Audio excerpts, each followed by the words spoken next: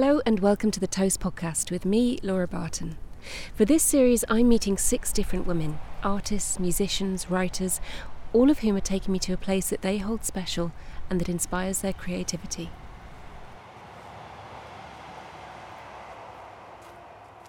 I'm heading to a North London studio where the painter and printmaker Rebecca Salter has promised me a cup of barley tea. It's one of the many traditions she carried back to England after years of living and studying in Japan. Rebecca. Hello. Hi, Hello. I'm Laura. Hi. Hi, very nice to meet you. Today she is a Royal Academician and holds the position of Keeper at the Royal Academy Schools.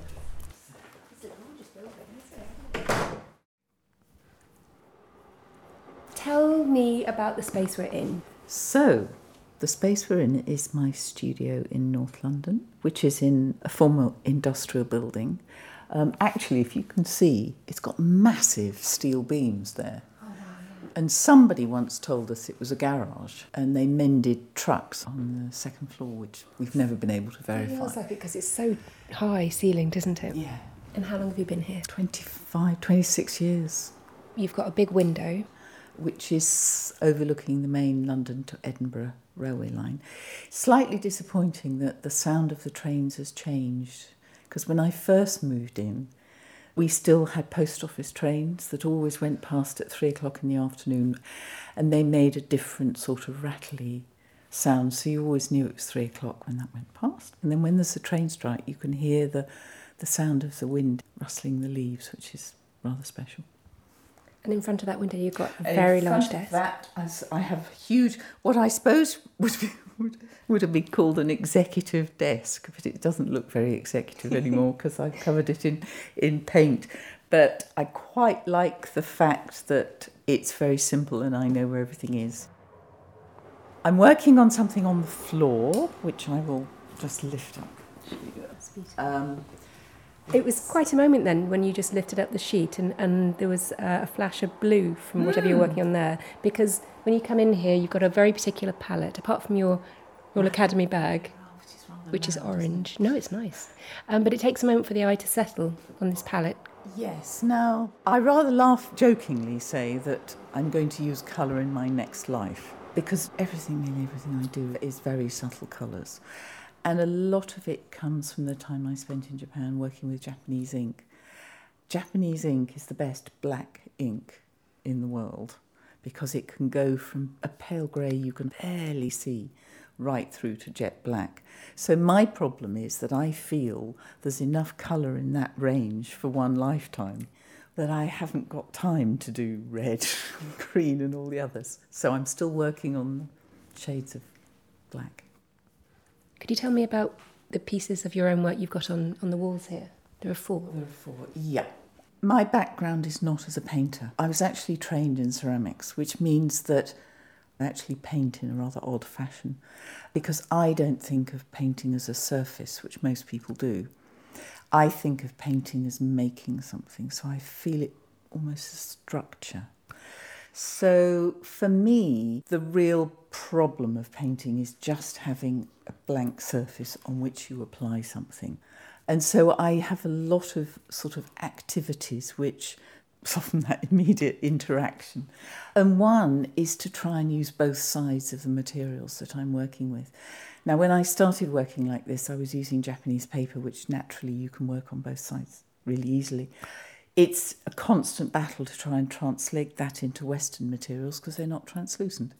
All the ones, in fact, on the wall, they're actually a base of linen, which has got painting on, and then on top of that is muslin, which is painted on both sides. And that's what gives them that slightly strange, slightly out of focus feel.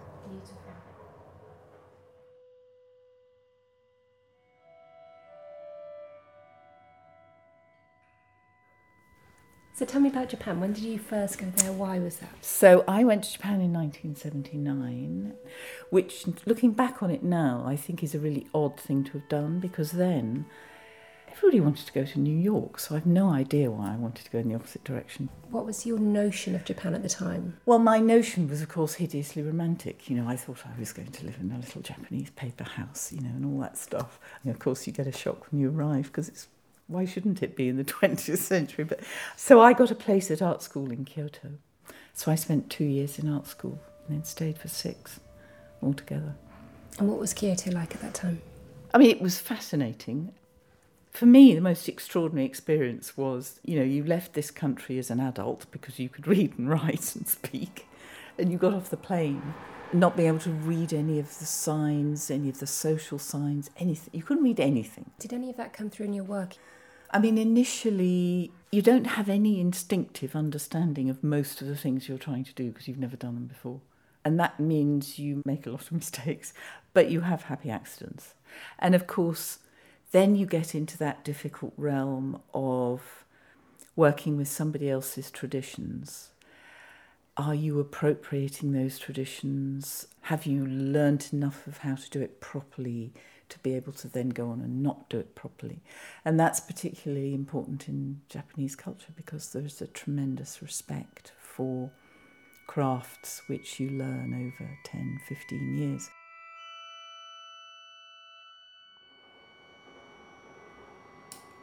What's the landscape like there?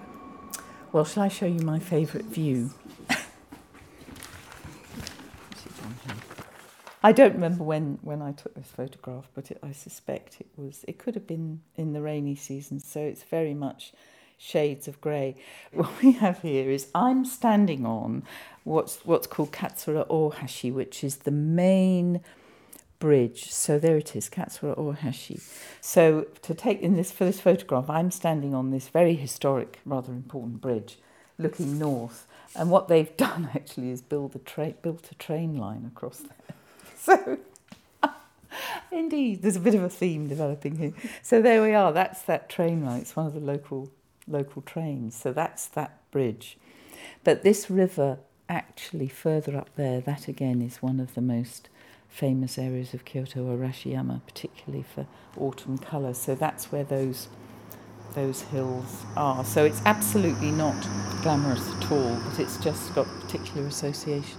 You're standing on this busy bridge looking into a railway bridge. Yes. How noisy is it? It's quite a long way, so you can just hear the rumble, but you've got cars going across the bridge the whole time. So it's very noisy. But I'd often go out late at night and walk, and just go and stand on the bridge in the middle of the night, particularly in a, typhoon or a storm or something. So Kyoto is actually in a valley. Apart from the south side, it's completely surrounded by mountains, which makes it hideously hot in the summer and very cold in the winter. When I first went, the university was over in the Eastern Hills.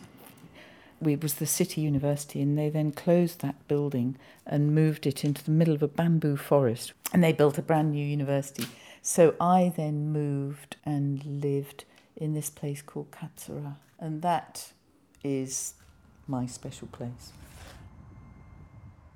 Now, historically, it was a very important place, and probably the world's most beautiful wooden building, the Katsura Imperial Villa, is there. It was particularly famous for moon viewing, so there's a very famous moon viewing platform there.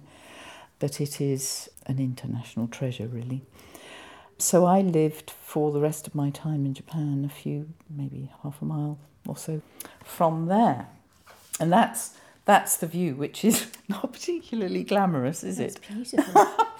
This is the Katsura River, which is one of the two main rivers that run through Kyoto. But for me, it was the mist and cloud on the mountains, because that epitomises the way pictorial space is shown in the East. Very different. I was in Rome last weekend, and of course there is that feeling you're outside the picture.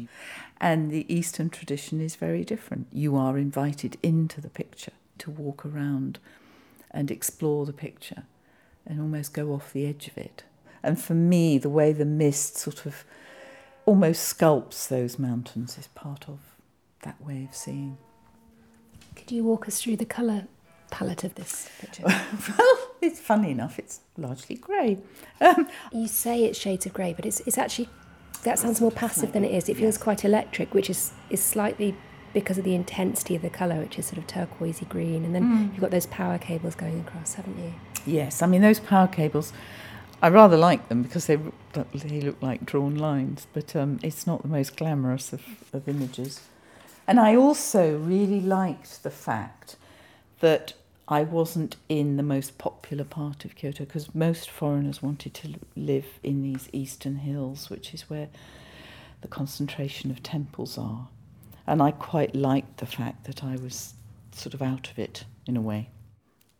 So right by the bridge there, right by the Katsura Imperial Villa, is a historic Japanese sweet-cake shop called Nakamura-ken. And they make these extraordinary sweets out of rice paste and beans, sweet beans. And, to be able to go in there and have a cup of tea and a rice cake and then walk past, because you could walk round the Imperial Villa. It was quite complicated to go in because at the time you had to send a postcard to the Imperial household. Because it was open to the public but highly restricted. And you'd get the card back saying, yes, you can go on, March the 10th at 3 o'clock or something, and off you'd go. But you could walk round the outside any time, and that's the outside wall of it, which is bamboo. That's the fence, but they've actually woven it so that the bamboo leaves all choose to kind of face outwards. That's amazing. It is. That's a stunning picture. Just to describe it, it's Rebecca standing with the fence behind her, and she's in bright, sort of salmon-y coloured coat against this wall of green. How did you feel the first time that you went in? It is overwhelming. Should I show you some slides of it? Yeah, sure. Now this is where it gets really weird, because I haven't got a slide projector anymore. So I have got this weird box here. This is amazing. So the idea is that you look at those slides and there. So Katsura is known for two things. Obviously for the building, and it is one of the best examples of the way that Japanese architecture blurs the inside and the outside. And even now when I go back and I see these buildings, it just takes your breath away, because we are so used to having a very, very clear boundary. However many glass windows people put in things, it's not the same as having a completely open space. And in a way, that's what you're doing with your work, isn't it, with the layers? Exactly, yeah. And creating those slightly ambiguous spaces of you don't know what's beyond. It's all about the beyond. It's what is there beyond, and how far away is that beyond. And the genius of Japanese architecture and landscape architecture is that they work with very confined spaces and create a feeling of an immense beyond.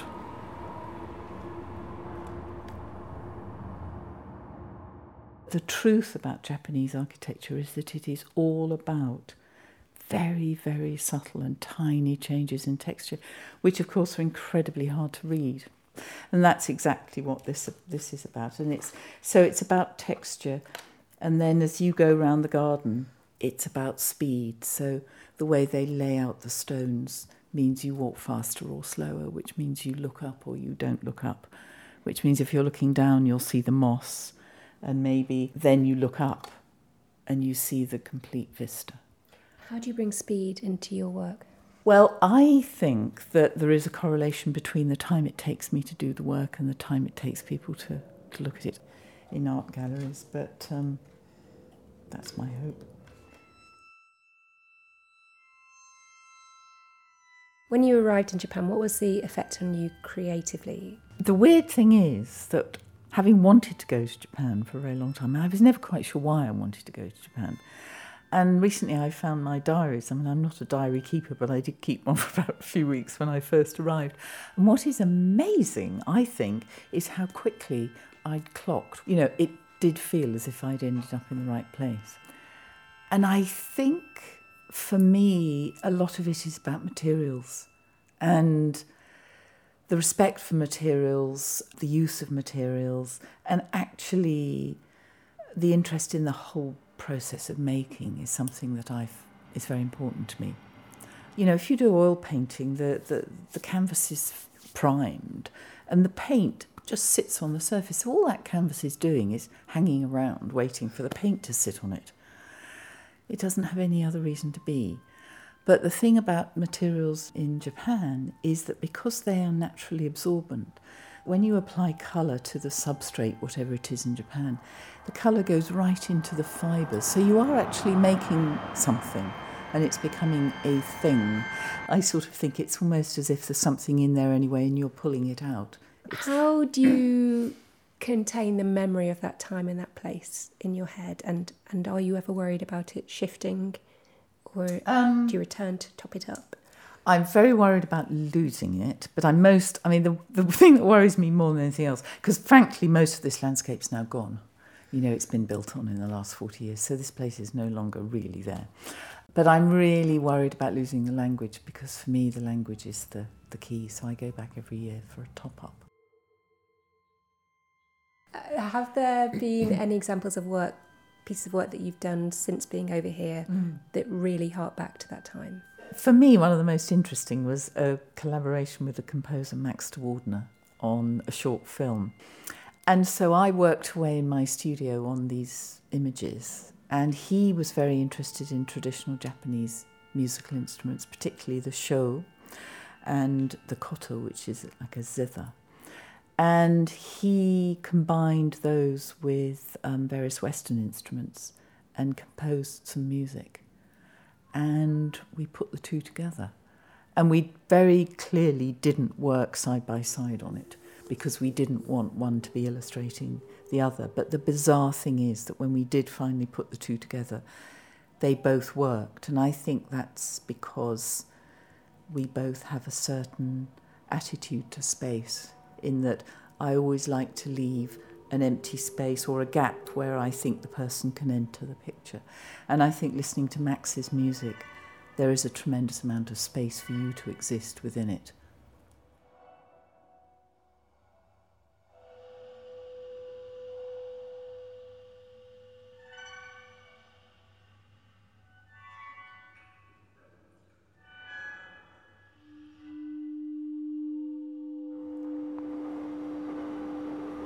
What struck you about the landscape of the UK when you returned? Well, funnily enough, it was my second favourite place in the world, which unlocked, because when I came back from Japan, it was incredibly difficult to find a way to work, because I'd been working with all Japanese materials, which of course I could just go out and buy very easily. So it was incredibly difficult to find a way to work. And then I'd never been to the Lake District, and a friend said, do you want to go to the Lake District and we could do some sketching? And we went to the Lake District, and that did it, because I found, I don't know what it was, but I found something in that landscape that reminded, I don't know what. It's Misty Mountains. It's Misty Mountains, isn't it? I've got no desire to climb them, though. You know. I like sitting at the bottom, letting other people do it.